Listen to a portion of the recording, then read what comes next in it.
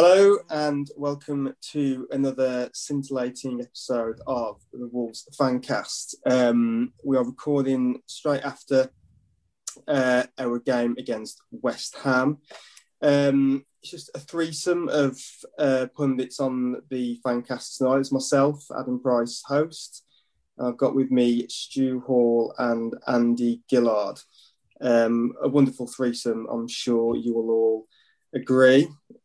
You'd usually pay extra for that sort of threesome, I'd imagine. They've all got the image in their minds, that's the main thing. So we're going to talk about the game and then we're going to talk about our upcoming game against Fulham. But there was a bit of news that dominated the day today in the build-up to the game. Rumours were abound that there was a nasty injury in the offing for one of our players. A heartbreaking injury, you might say, to our fullback Johnny, he's done not just his ACL but his MCL. So both of his CLs, the A version and the M version. It's obviously a very, very serious injury, and I think, correct me if I'm wrong, is it the same one that you did last time? It is, yeah. So, I mean, that's doubly concerning. No idea how long is Johnny's going to be out for, but obviously we wish him all the best in his recovery. So, I guess the first question, chaps, how big a blow is this to Wolves? Huge. I mean, defensively, most of the season, we've looked abysmal. But since Johnny's come back, he has shored up that left-hand side. I mean, Aït-Nouri is still young, so he's still very hot and cold. And we know that Marcel is made of biscuit, so he's never going to be playing long-term. So, like, when we thought Johnny was coming back, it was like, excellent, great, we finally got it. And we've managed to get a couple of months out of him, and he's crocked again. And I'm guessing then if he's done his ACL and his MCL, that it's probably going to be worse than what happened last time. I think that was just his ACL, if I remember correctly. So God knows how long he's going to be out. As you said in your intro to it, it's heartbreaking. Absolutely devastated for the lad. Yeah, he's living in Heartbreak Hotel, isn't he, Johnny? I think he's probably booked into the Heartbreak Hotel for a year by the sounds of it. I mean, if at this point, it'd be a miracle if we see him next season at all. Because I was trying to think the last time anyone did an ACL, it's always always on kind of dodgy, heartbreaking ground. But to do the same one twice, I mean, I can think of Stuart Holden at Bolton, and he had to retire after the second one because he couldn't get back to where he was before. So, I mean, yeah, that was a long time ago, and it was a different kind of that was through a bad tackle. But it's got to be in the back of your mind now. Will he even recover from it? It's not even been sensationalist or anything. It's really rare. I can't think of another one where the same ACL's gone. What 6 weeks he's been back? And yeah. Shocking. It just sounds like a nasty injury as well. I just Googled it, an MCL injury. You might hear a pop in your knee and your knee might lurch to the side. It sounds horrific. So hopefully it's going to be a long layoff, but hopefully Johnny recovers from it as quickly as possible, and hopefully we do see him again, because we're obviously a better outfit with him in the team than out. So all the best to Johnny there. So we're moving on now to the game itself. So as we always do, we'll look at the team news. Beforehand, we were given the news that Moutinho was out through injury. Bolly tested positive for COVID whilst on international duty. So that meant that was the bad news, but the good news, obviously, in addition to the bad news, was Johnny being able. The good news, we had Daniel Podence was making a return from his injury in what was obviously a planned 45 minutes. And then Aït-Nouri came in for Johnny. So, Stu, I'll start off with you. What did you make of the team? Was the Twitter account to be believed, as usual, with how we set up? And was it the team that you would have put out?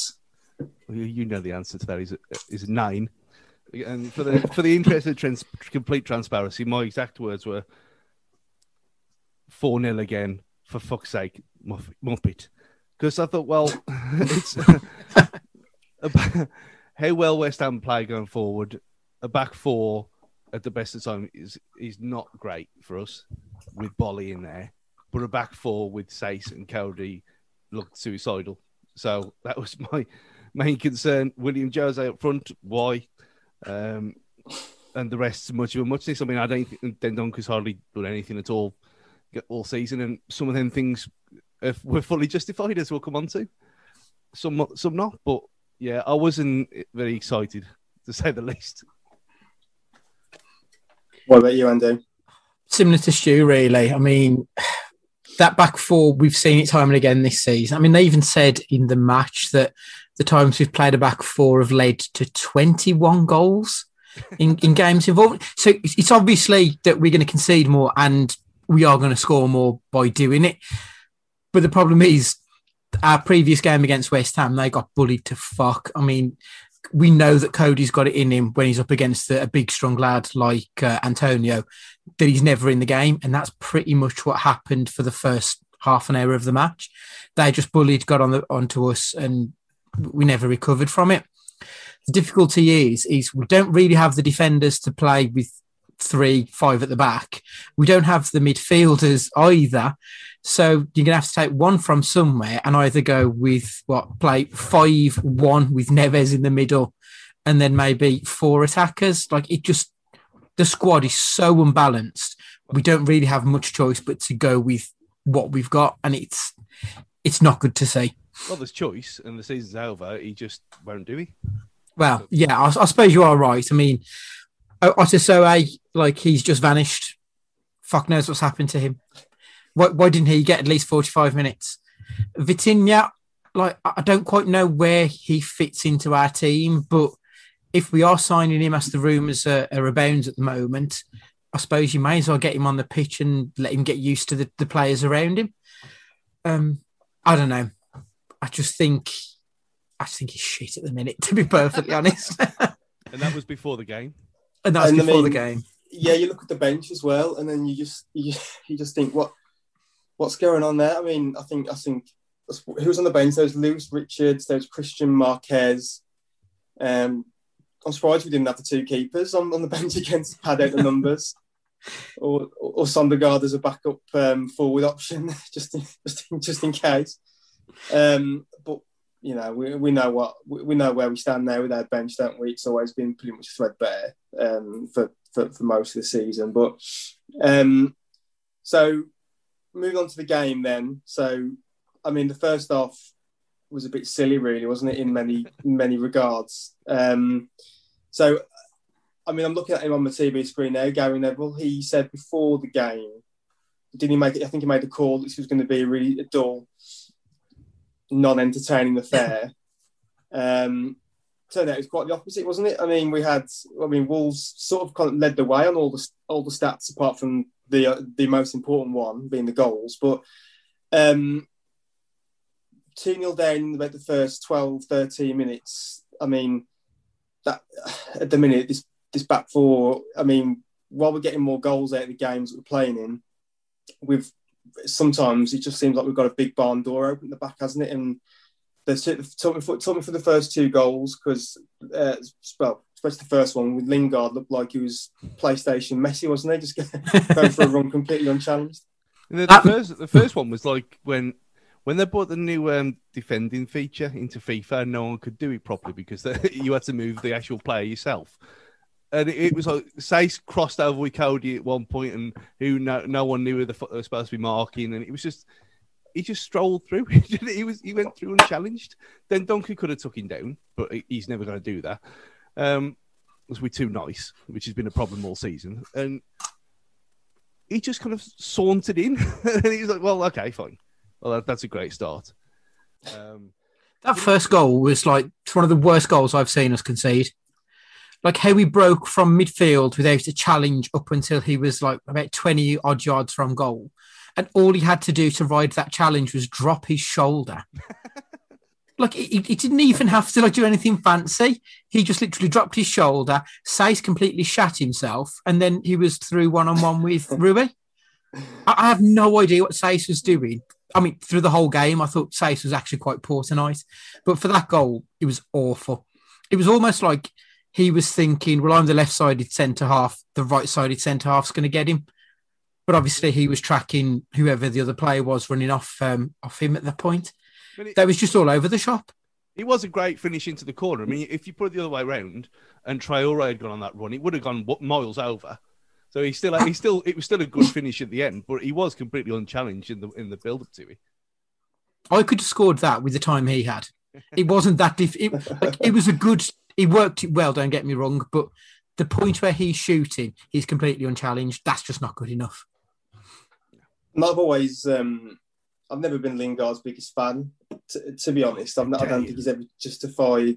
I haven't. No, I haven't. I've just from what I've saw of him at Man United, I've just thought I don't understand where the talent is with him, to be honest. And I don't understand how he kept getting into England squads. But I mean, this move to West Ham was brought out and completely new lease of life for him. And at least in that first 45 minutes, he looked like the player he should always have been. But I'm not sure whether we were allowing him to express himself even more than usual. Yeah, because certainly with that first goal, Saïss just went complete walkabout. I know Cody was tracking his runner, but Saïss went completely walkabout. I dare say if Max Kilman was in the team, that might not have happened. But obviously, that's of course. We've said it before. Kilman's just been. He's got the Otazoic cold shoulder. He's just been blamed for some reason for something he's done, and he's vanished without a trace, never to be seen again. But you can't say to me that it would have been worse playing Kilman, Saïss, and Cody tonight rather than just them two in the middle. It wouldn't have been great, but it wouldn't have been that shit. Yeah, I think it's though. I mean, some of the fans have been asking for more entertainment. We're switching to four at the back. We are getting that, are we? Or is this entertainment too much for us? It's kind of like it's kind of like perverse entertainment in a way. Yeah, but this whole thing about the entertainment factor of not when we play through at the back. We had 2.5 years of being excellent going forward playing with three at the back. It's a myth. It's just an easy out because it looks more negative when you're playing when it turns into a 5. But we've played some great stuff as a back three. I don't know where this all started from. I mean, today, in a kind of weird way, I enjoyed the first half more than I have for months because the chances that were created. I mean, I even went onto the notepad. Show us your list, Stu. Show us the list. For your YouTube viewers, there you go. Willian Jose, wide, middle of the goal. Neves header over, free header. Podence header, hit the top of the bar, which Willian Jose ran in the wrong place for. Middle of the goal, completely nowhere near. Neto header, wide, which was a bit half chance of. Traore blasted straight to the keeper. Willian Jose 7 yards out. And then Neto blasting over from that. I mean, that was the first half. That's more chances than we created about 2 months. But then that's several games worth of chances. That is in one half. Yeah, I mean, any normal team without having a joke up front would have at least gone into the break even. But we'll come on to him later. But as soon as moved on to their second goal, I mean, Semedo's got done. But then what is Cody doing? Yeah, I'm blaming Cody for that. I mean, Lingard's done well to get around Semedo. You've got to hold your hands up. That was a quality move, and he did him. But Cody's come across, and I just don't know what the fuck he's doing. He's got nowhere near the ball or the player, and he's managed to. The ball somehow broke loose to Fredericks, was it? We pulled it back. I can't remember. And then Saïss again. He's nowhere near the man in the middle. Like it was just a comedy of errors. Everyone was fucking up on it. Yeah. And then you get the third, which is Ruby's fault. Which you can't be beating the near post in professional football. It's just ridiculous. Even though it was a hard shot and whatever, but you shouldn't be beaten from there. I like Rui, but he has got a reputation for that since being a tail place. He has been caught out far too many times on his near post. That's 3 this season now where that's happened. And so there's a common theme, isn't it? That's happened before, hasn't it, with Rui? It happened in the last game as well.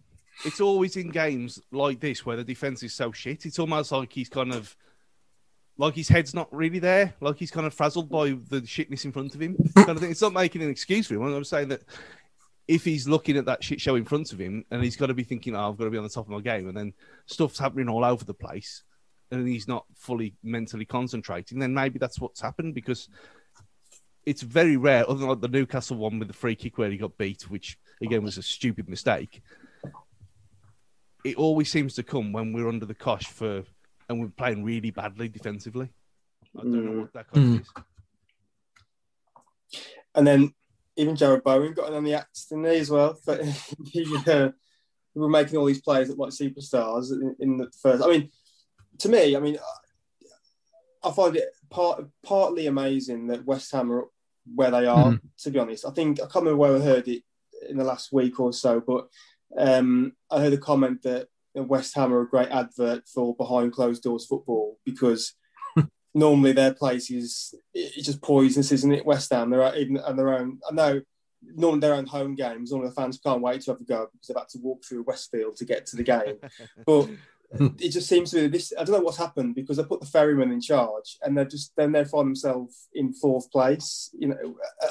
I struggle to sometimes think, really, how West Ham got. I've got to hold my hands up here, because at the start of the season, I put West Ham in my pick of 3 teams to get relegated, because I did it off the back of, do you remember, like in pre-season when who did they sell? Who did they sell to Albion? Diakarby? Garner. That's it, yeah. They sold Garner, and then Mark Noble kicked off on Twitter, and I think Bournemouth beat them 4 or 5 in pre-season. I just thought, that's it.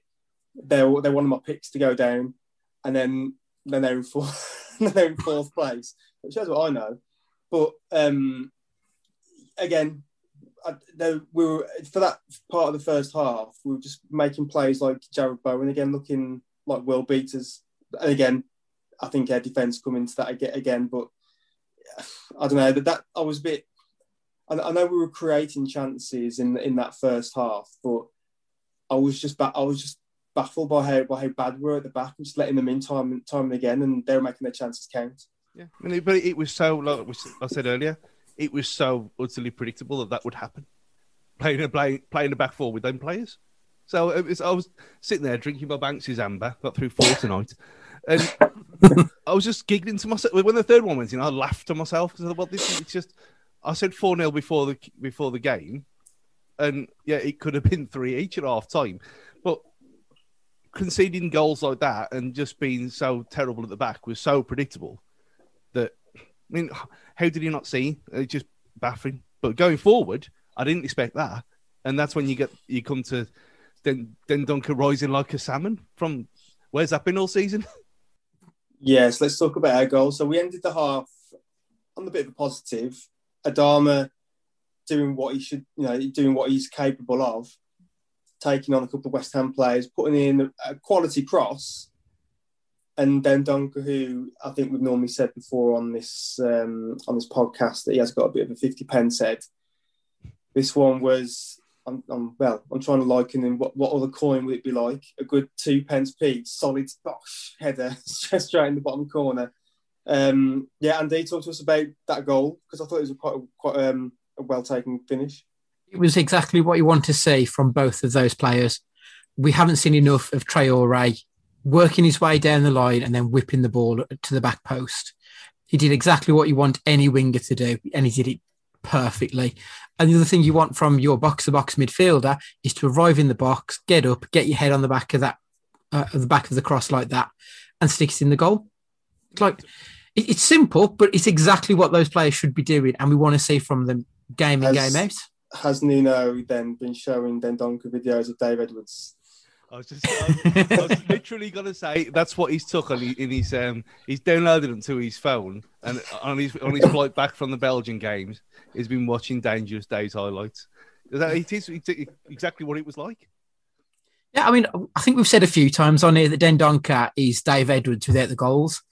So as soon as he can start getting those goals, he can then become a Fancast favourite and Jordan will love him again. So I think that's what he needs to do. Imagine that. He's a fully fledged Belgian international. I heard that he's never been on the losing team for Belgium. And here we are saying you've got to look up to Dave Edwards. You've got to watch Dave Edwards, watch him, just copy what he does. Well, Dave Edwards got to a European Championship semi-final, if I remember correctly. So it's no sniffing at that. He did indeed. Now, before we move on to the second half, I feel as if we need to dedicate a little bit of a section to our misfiring forward, William Jose. I feel as if we need to sit down and have a talk about him, the Brazilian Frankowski, and that's not just my. I'll put that in the group chat, but that's not a view just solely held by myself. Aaron Wright has tweeted us asking, "Is William Jose the new Thomas Frankowski?" David has also, and I know it's a bit of a popular name. David, I have to give him his Twitter handle @Cooked. There's about 4 O's in his Twitter handle. Has said, Jose, what's the point? And also Tom @WolvesLadTom has tweeted to say, what is Jose doing in training to be warranting a place in the 18, let alone the first 11? The bloke is utterly useless, and basically stick Fabio back in. I think with William Jose, I mean, the guy has chosen to leave Sociedad, ultimately chosen to forego a Copa del Rey, because they've just won it, haven't they? To come to Wolves, and this was his 11th game without a goal. And let's be honest, it doesn't even look remotely close to scoring, does he? And do you remember in the group chat, you said that Frankowski, the Polish Frankowski, was unlucky, but I think our Brazilian version, I don't know, I think it's a system or something, but for me, it's just not, it doesn't even look like it's working at all. I mean, let's not beat about the bush here. He's fucking shit. That's what he is. He's an absolute bag of wank. He's the worst striker we've had since Robert Taylor under Colin Lee. He's awful. He doesn't do fuck all. He doesn't move. The first 2 games, he did okay by standing there and being tree-like and laying the ball off. He did all right at that. But when there's movement in the box, nothing.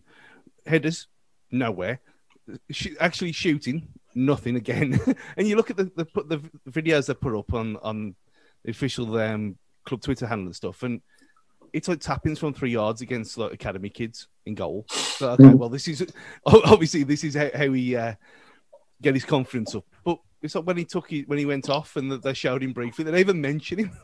He's just useless. There's no point in him being here. And I do think there was that conspiracy theory that we brought in someone even shitter than Fabio Silva was when he first came in, just to make Fabio Silva look better. And it's working. It's worked because we've never really slagged Fabio off on here, other than the fact that he wasn't ready and he shouldn't be playing, which is probably still the case. But then you get into his goal tonight, it's an absolute class. But he bulked up. He you can see he's worked hard, but it doesn't benefit anyone for that waste of space to be in the team at all. He's not going to sign in the summer. Give Fabio minutes. I like it how you say that he's tree-like. I mean, he doesn't. Jose, he doesn't even sway like a palm tree. He's just rigid like an oak. Yeah. Even remember the original tree, Kevin Kyle. At least he kind of swayed in the wind. William Jose is one of them massive fuck off oak trees, like at Coppice, the one in the corner that's never coming out. Even Doomsday ain't moving that thing at the and that's what he's like. He's just a waste of time. And he's going to go back to Spain, not scored a goal. Terrible signing, worst Premier League striker of all time. What's the point in him being here? We've got 8 games left. Just play Fabio Silva now the rest of the season. Give our Maple Leaf a go. Give him a chance. If we're talking about giving other people a go, because he riles me up so much because he's so shit. I've just been on Twitter and searched for Frankowski, and almost all of the messages that include Frankowski also include William Jose, which So it's obviously not something that is just shared within this group. It's very much that everyone thinks that he is going to be that kind of player for us. And I wouldn't be surprised in the slightest if he does go back to Spain without a single goal to his name in a Wolves shirt. He doesn't look like scoring in the slightest. He had that one header on his debut against Palace. Yeah, against Palace. And that was it. Everything else. I mean, even tonight, he had that one where it broke to him quite nicely in the box. He needed to shift it onto his left foot to get a shot off. Instead, he turns back onto it and tries to lay it off, makes a shit pass, and it goes straight to a West Ham player 2 yards away from him. When you look at it, you look at his record in Spain, good, decent, very good, decent. But again, I don't know what's happened with the scouting there because he clearly doesn't work in this country. It's just, when you look at him, you look at the build of the guy, he looks made for it. And you think... solid guy. Yeah, we've got something here. He's built like a Premier League forward. But he's just not. He's like he's wearing... It's like, you know, remember DJ Qualls in Road Trip? Yeah. He's like him in a fat suit. That's what William Jose's like. And whenever he's got to actually do something, he just falls apart. It's like DJ Qualls with women. That's such a niche reference. Cagefighting.com. Yeah, I was going to say, for more of that, join us on Cage Fighting. So, on to the second half then. Now, we kind of changed a bit of tack second half. I wasn't quite sure if we were playing 4-4-2 second half, or whether some sort of weird 3-4-3 or something changed anyway, and the second half wasn't as silly as the first half. But let's go straight to the biggest positive of that second half, and that was a really well worked goal to bring it back to 3-2. With Neto doing what Neto does best and setting up, providing the great assist for Silva, who's again he's getting better. Yeah, Fabio Silva is what a finish that was. So he wants to talk to me about that goal. Superb, wasn't it? Like, that was a world-class finish. Absolutely exceptional. Like, he's going to be a world beater one day. I genuinely think the 35 million will look like a good investment down the line. Obviously, at the minute, like Stu said, he probably shouldn't be playing week in, week out, but we ain't got much choice, to be perfectly honest. And I would rather have him in the team than not. For stuff like tonight, and like his goal against the Albion, I mean, that was such a well-taken move. Like, he's going to be a superstar, and we've seen the glimpses of it. I think the more game time he gets, and when he's back learning with Raul rather than this bag of wank that we've had, I think you're going to see the best out of him in maybe 6 to 12 months' time when he's getting that and he's learning. And as Stu said as well, he's bulking up. You can see that he's becoming more physical in his game. So, yeah, perfect. I think he's going to be a really good player for us. It was his touch for me. His touch was absolutely sublime. And for a kid, again, he's still a kid. That's what you got to remember. He's still a kid. And under that kind of, like when they mention it in commentary, don't they, about the fact that he's one of the youngest Premier League penalty takers. I mean, it took some bollocks to stand up and do that at Burnley, and to have that touch and that kind of composure, considering what he's been like on occasion so far. 3 Premier League goals in his first season when he shouldn't have been playing anyway, compared to a seasoned striker who's played probably about the same amount of minutes as him. It's embarrassing, but yeah, absolutely wonderful. And I very rarely cheer like that when we're so far behind. But yeah, for that one, I thought, fair play to you, get in. Yeah, so the second half in general seemed to be a bit, I don't think we regressed back to a more structured approach to the game. We certainly wasn't as cavalier as the first half. But yes, we got that goal back through Silva. But after that, I mean, did we have any more clear-cut chances to split West Ham apart? I can't really think of any sort of any occasions or any times when we really There was the free kick that Neves had that he took short to Neto, who smashed it over. And there was another one when Neto, the ball fell to him in the box and he just swiped at it and again went miles over and wide. I think Neto's mom needs to tell him to stop shooting, to be honest, because he's been absolutely terrible since she's told him that. Well, we've had. You are right. We didn't have anything else. I was going to say we've had the tweet on that. On you talking about Neto, Andy. Mitch Davis tweeted in, just asking, has the hype got to Neto? Maybe. I think possibly. Yeah, I think since the Southampton game and that goal, he's not done anything at all. I mean, Gully's completely right in what he said about him as well on here, that he has flattered to deceive and switching into his wrong side has kind of took the shine off him a bit to kind of accommodate Traore, which I've now kind of been saying now because Traore's put that ball in tonight, but that's very much his one assist of the season. So, you know, even I'd that assist, by the way, that assist brings him level with Sam Johnson. Sam Johnson, exactly. he's level with the fucking goalkeeper. So, very sweary tonight. But yeah, I think it again comes down to the fact he's very young, and he is playing probably more than he should be at his age.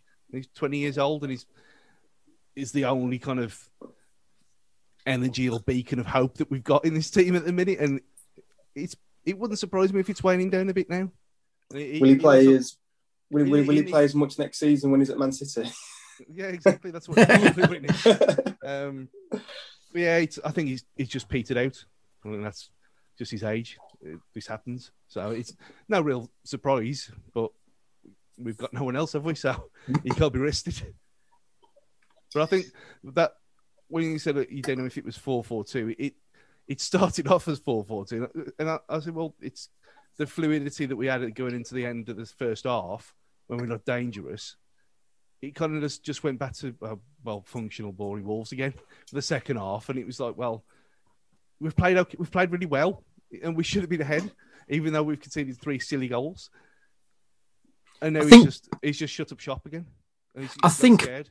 To be fair, I think part of it was West Ham's reaction to it. I think West Ham went and just basically had one up front, got everyone else behind the ball, had 2 banks of 4 and 5, didn't really give us a lot of space. And we don't have players who are going to pick the ball up and go 5-10 yards with it and look for a pass.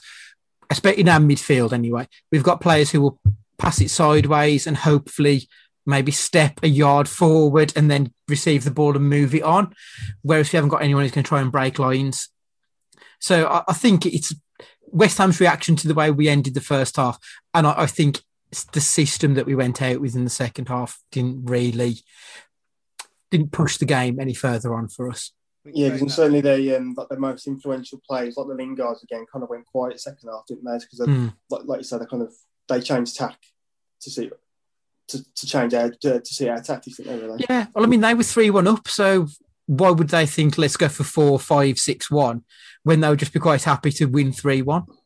Yeah, I think that the one player that we have got who's like that, who showed it in for the internationals, he's Vitinha, and he did get 20 minutes, and he showed a couple of glimpses where he's done a lot more than Moutinho showed this season with his little. I mean, he was trying things. He was trying forward passes that they always come off, but he showed in one of the goals that he scored for City for Portugal, the little dink over the top, that was on a couple of times, and he tried it a couple of times, and you think, well, we haven't had that all season long from midfield, and but it's one of them. It's the option is there, and he had 20 minutes.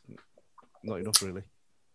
So I'm going to ask you a question there that we've had in from Twitter. So I think it's probably a good time to answer it. To ask it. Sorry, from Andy Smith at Andy Smith 3047. Out of tonight's starting lineup, how many will be starters for the first game of next season?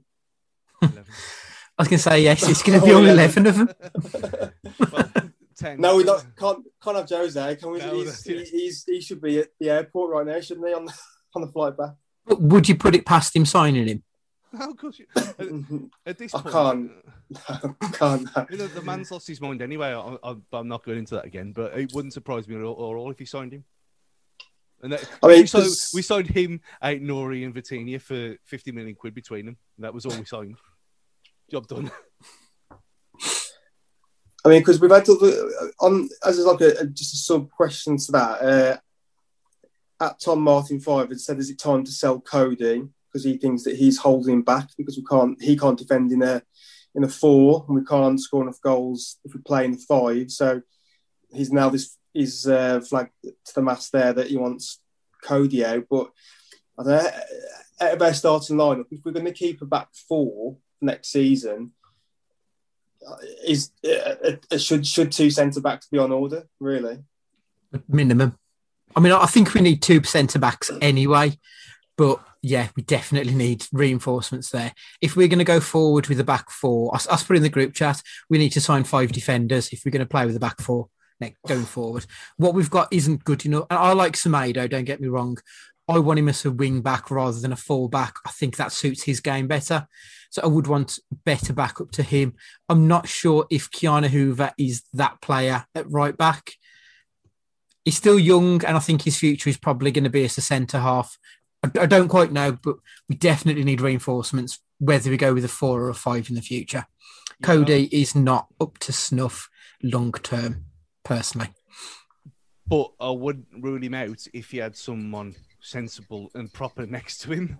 If, say, I know this is obviously silly talk, but for instance, if you had someone like Ruben Diaz next to him, actually doing proper defending, and Cody was there to be a kind of a ball-playing defender, it works all round.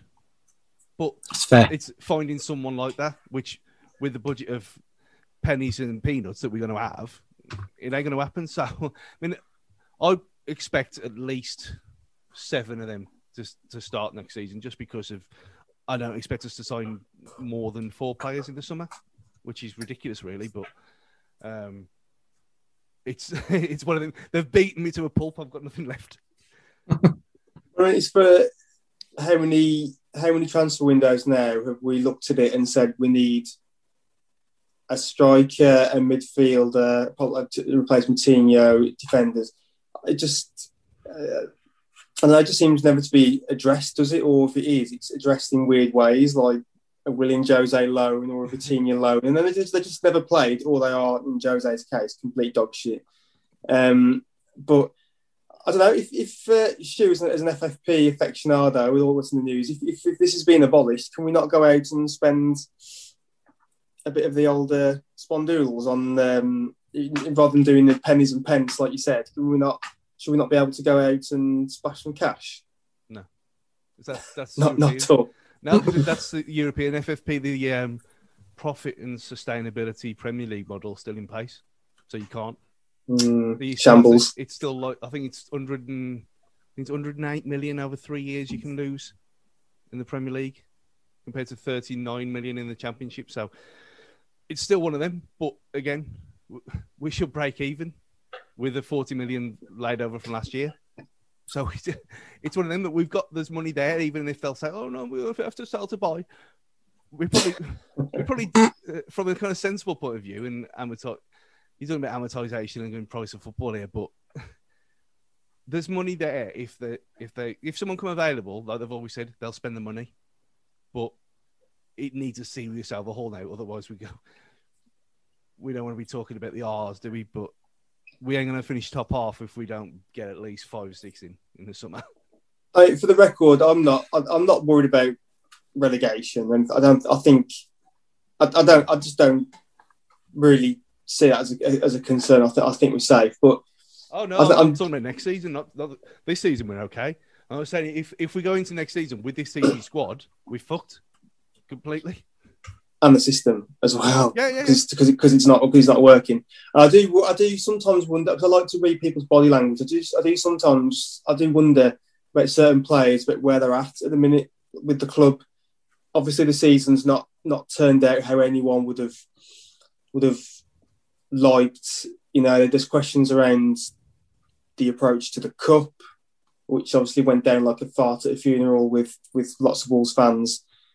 I just wonder where players are at with where we are right now, and who will be the ones most likely to be pushing for a move. It's all right for a player to say they want to move, but in this climate, it's not a guarantee. But I just wonder, which players would potentially be likely to leave. I'm guessing we're going to put Neto at the top of that list, you would imagine, for someone who would want to move and who teams would be interested in having.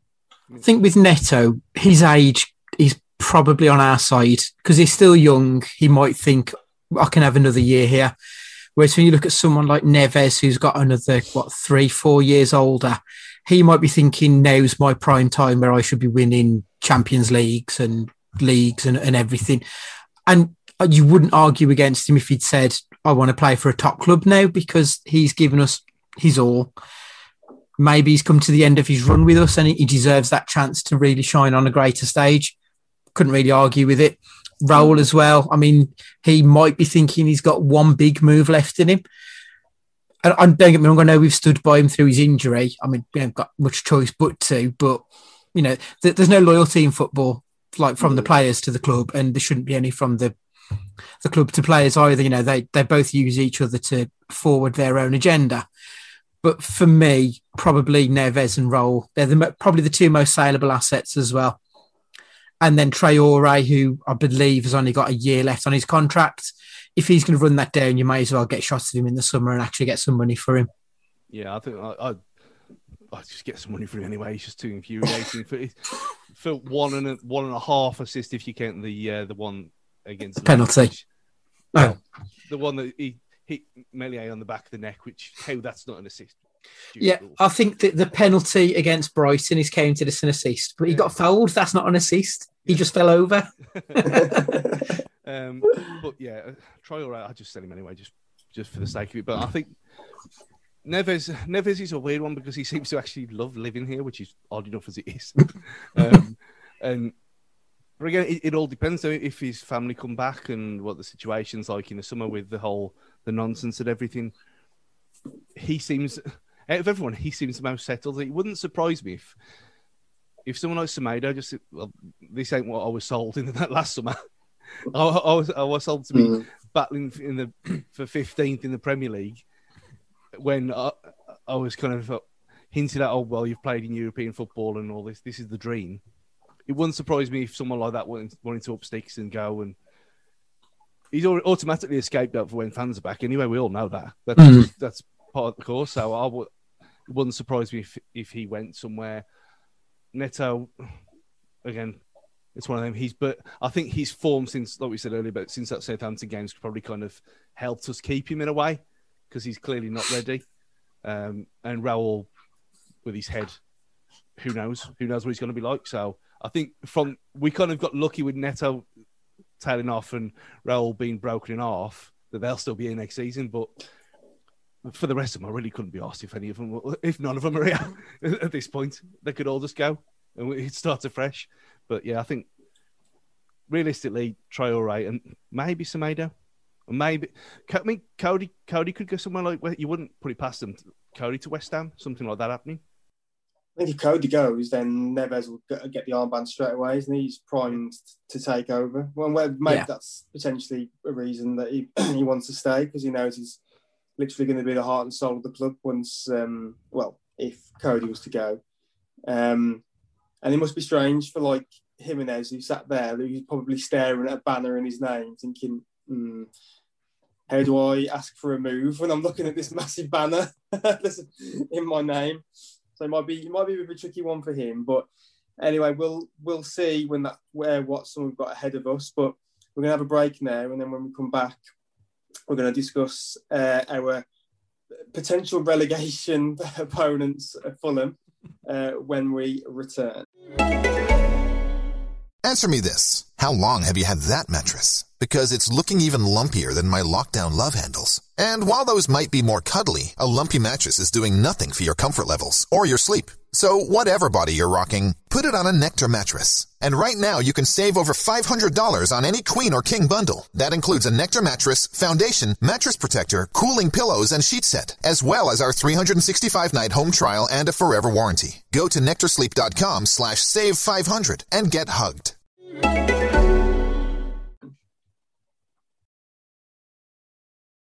Hi everyone, Matt from Wolves Fancast here.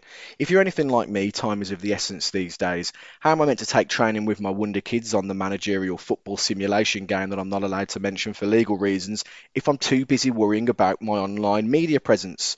Well, that's where our friends at pixelyetimedia.com come in. They're not just web designers, they're a creative agency that cover all of your design needs, from websites, brochures and signage to marketing, logo design and branding. So go check them out at pixelyetimedia.com bettingmedia.com. They'll get you set up quicker than Adama Traore running at a terrified left back. Speaking of which, who's got my baby oil?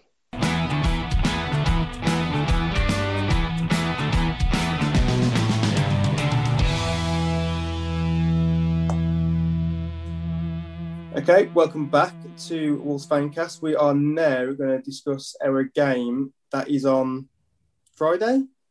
Yeah, Friday. Against Fulham. I know I said that with a degree of confidence. Against Fulham. So at time of broadcast, Fulham 18th in the table, 3 points off safety. They haven't won a game since a 1-0 win in late Feb against Sheffield United. And the Wanderers are rocking into town to the lovely Craven Cottage. I've got to say, I do love a Fulham away day. Side note, I do love. There's something quite charming about it being there, having a nice stroll down the river to get to the game. A few beers on the King's Road. I do one time. I do quite fancy doing that. You know, you can take the boat to the gate. Yeah. I do quite fancy doing that. Albeit it's got to be like at the start or end of the season, and I'm not doing it in January. But how do we see this game going, guys? Because Fulham were putting together a bit of a run at the start of the year and have given themselves a pretty good fighting chance, to be honest. If they were to win against us, that brings the gap down to 6 points between the two of us. And bear in mind, I've still said that I'm not concerned about relegation. But if that was to happen, 6 point gap. Obviously, I think if we win, then that puts us well within safety. But Stu, I'll come to you first. How do you see it going? And I'm gonna make someone take a forfeit if I say 1-0 Cavallero goal. I mean, it's Wolves against teams in the bottom half of the table, so I fully expect us to get beat. It's just what happens. But you're all right. I mean, they're starting like a train the start of the year, and I thought, well, they're going to be safe by weeks before the end of the season, but they have just seemed to have dropped like a stone, and it's one of them, mate. They're either going to get out of it from some ricochet off their arse or some fluke goal, which you wouldn't put it past it happening to us, or they're just not going to get that form back. And I mean, to even be in contention with staying up is a massive achievement for them. From their point of view, you got to say that. But it's so Wolves to. I mean, it wouldn't surprise me if we went back to a back five against Fulham, just because this has been done before. We played a back four against Liverpool and then change it back to, and play like we did against Newcastle, against Fulham. And you think, well, why? But that wouldn't surprise me at all. But I don't know. I think they're just in such a malaise, and I know we are as well a bit. But I think 1-1 draw probably. Of everything else, I think it's just going to be a really, really awful non-entity of a game where with two really poor teams, and it'll just kind of dribble out. And I watched Fulham against Villa the weekend, and Fulham looked decent for most of the game up until for Villa's first goal, and then they just absolutely fell apart. But I think, was it like the 75th minute or something that Villa equalised? That they looked good, Fulham did, but they just didn't look like they were going to score enough goals to keep them in the game, unfortunately. And I think we might see a similar thing. But then that said, as I said in the first half of this show, Cody's got a thing when he plays against strong strikers where he just shits his pants. So Cody versus Mitrovic again. Like Mitrovic threw him a new one, 4 years ago in the Championship, 3 years ago when we won the Championship. I think it'll be an interesting game. I really do. And we haven't got a bad record at Fulham either, if I remember correctly. There's usually a couple of goals in the game. So I think it's there for anyone to win. But as you said, they're a club who are in the bottom three. That's a team that we should be looking at beating. No excuses. On paper, we should be beating a team like Fulham. I know the matches are played on paper, but...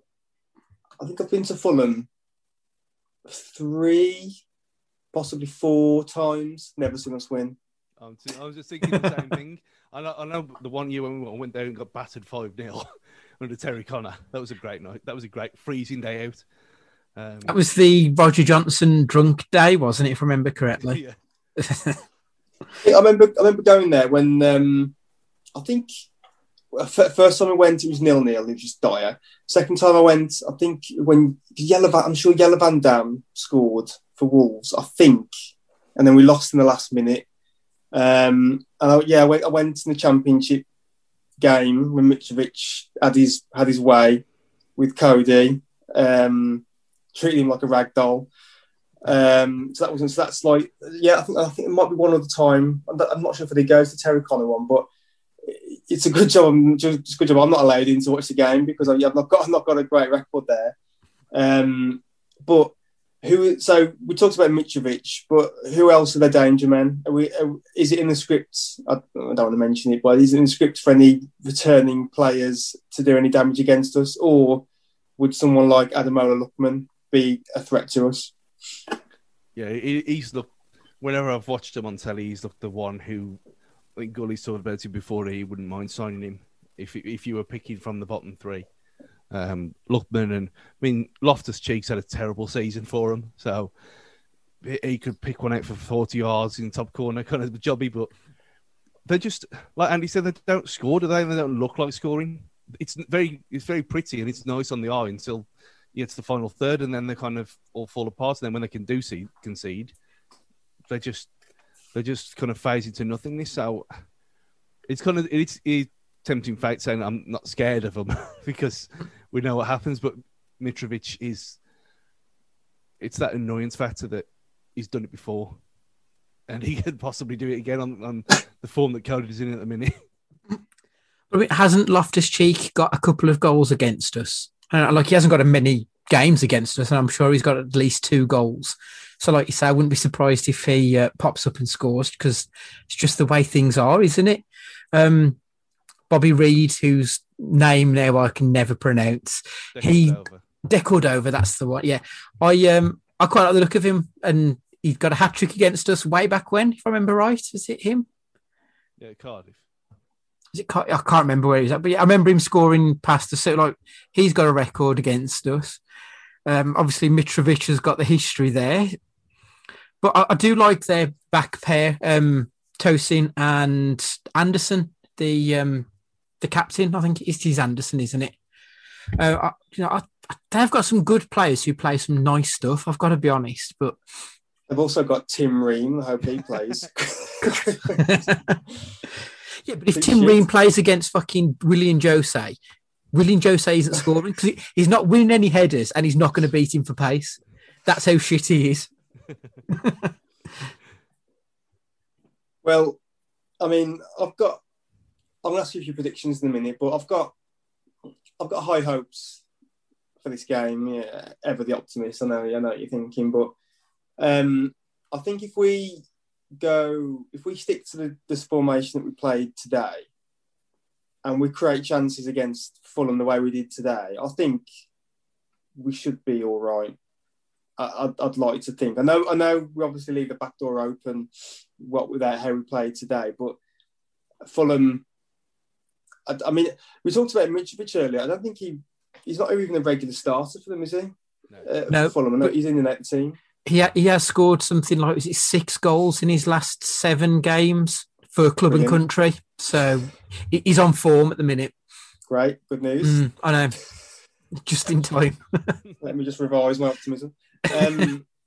No, I think we should be. I would like to say that we would, if we can play similar like we do today and create chances, and if we have Fabio Silva up front.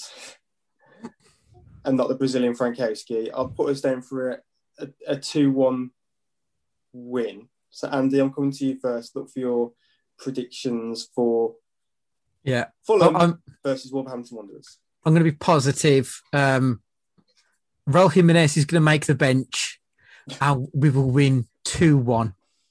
Fabio Silva scoring both goals. Hang on, so Jimenez will make the bench, but are we still going to bring on Willian Jose ahead of him? Probably. Stu, get the crystal ball out. What's going to happen in the game? Tell me the score outcome. I'll go with what I said earlier, 1-1. They're just being just boring as hell. With the excitement levels gone too high now for the next 3 weeks. So we've had our fun now in that first half. So yeah, a kind of tactical masterclass Serie A style draw of attrition. Mitrovic and some, yeah. I mean, you'd like to see Fabio Silva, but I mean, someone like Podence who just hasn't scored for he has played. So, but it's just someone. As I say, Dendonka's got his one for the season now. So maybe Traore, maybe give him the customary one. But yeah, I can't see it being exciting. I mean, I'm on that one anyway, so I can eat my own words. But yeah, 1-1. If I was saying that, at what time is it now? 25-12 on Monday night. Time stamped. So I'm going to move on to Twitter Corner now and keep you on the theme of predictions. Rob Cartwright has asked if we could predict a win on Friday via a cryptic emoji-only tweet just a few hours before kickoff. So hopefully we'll see if we can arrange that for you, Rob, if you're listening. I'm sure you are. I'm sure you're very keen for us to continue a emoji-only theme. So we'll see what we can do for you in that regard. I have a question here from Joe Ashmore, who has asked, would you rather have the hair of Fabio Silva or the hair of Aït-Nouri? Interesting question to pose to you, TJ. It is a bit, yeah. So fire away. You're having either Fabio's mane or whatever Aït-Nouri's got, because he's trimmed his a bit recently, hasn't he? But other than it being curly, my hair wasn't massively dissimilar to Silver's anyway, way back when. I'd just get the straighteners on it, that'd be the only difference. Yeah, you go back to 2009 and mine was like Fabio Silva, so yeah. To relive them glory days yet again, then absolutely. And I don't think a trimmed fade look would suit me really. I want to know if people who out there who are good with Photoshop or even within the walls of Fancast Towers, I'd like to see a Photoshop, please, of Stu and Andy with the hair of Fabio Silva and the hair of Aït-Nouri, either in Aït-Nouri's previous guise or his new one. I'd like to see how that pans out for you. The dream would be to have like Adama Traore's when he's got the blonde dreads. That's the dream look, I think. That can be done. I want to see you two with a full-on Carlos Valderrama. Sideshow Bob-esque. Yeah. And the final question from Twitter Corner this week, Matt Fowler at 306 Not Out. I don't know whether you gents took note of the messages that we received earlier, but what was the best abuse that we received earlier early on today? There was a fair bit. If any of you guys don't know, just search for Fancast under Twitter. You'll probably see some messages from earlier. I think being called 15-year-olds was quite nice, just considering we're pushing 40 at the best. It's been really been them glory days of let's not go down the tissues route, but yeah, I think that was the best one from Wendy for me. That's quite interesting. Let's leave it there. I've been dealing with a pile-on from Blue Tickers on my other account, so I haven't really had much time to pay attention to it, to be perfectly honest. I did see some nice messages there, building a case for a mass apology to Fancast as soon as the team news was announced. I mean, we could talk about it all night, but yeah. They've shown themselves all to be very foolish indeed, and not one of them has come back and said sorry, have they? So fuck them all. Fucking scanners. Right, and on that shaven note, we will leave it there for this evening. Thanks as ever for listening, whether you listen to us on the podcast form or on our YouTube channel. If not, please make sure you subscribe. Also, make sure that you are checking out our Instagram page where we've got our pre-match and half-time videos with Gully, Luke and Jordan. You can dive into our back catalogue and see all the good stuff that we've got on there. And yeah, please subscribe to our relatively new YouTube channel and build up our subscriber base there. So all that's left to say is goodbye from Stu. Yeah, before we do that, if you're searching for something to do this week, there is we did go into the excellent acting debut of Ali McCoist in a Filmcast episode a couple of weeks ago. So if you want to go and find that out, and the film is available on YouTube if you want to go and check it out. But that'll tide you over till the Fulham fun and games. So enjoy yourself, boys and girls. Ta-ra. And it's goodbye from Andy as well, unless you've got a message to tell us as well. No, but I do second what Stu said. I mean, that film was much more interesting than it had any right to be. So yeah, check that out. Like I said, it's free on YouTube. There's much more shit that you can be doing with your time. So watch that and then come and join us next time. See you later. All right, it's bye from me. Take care, everyone. Bye-bye.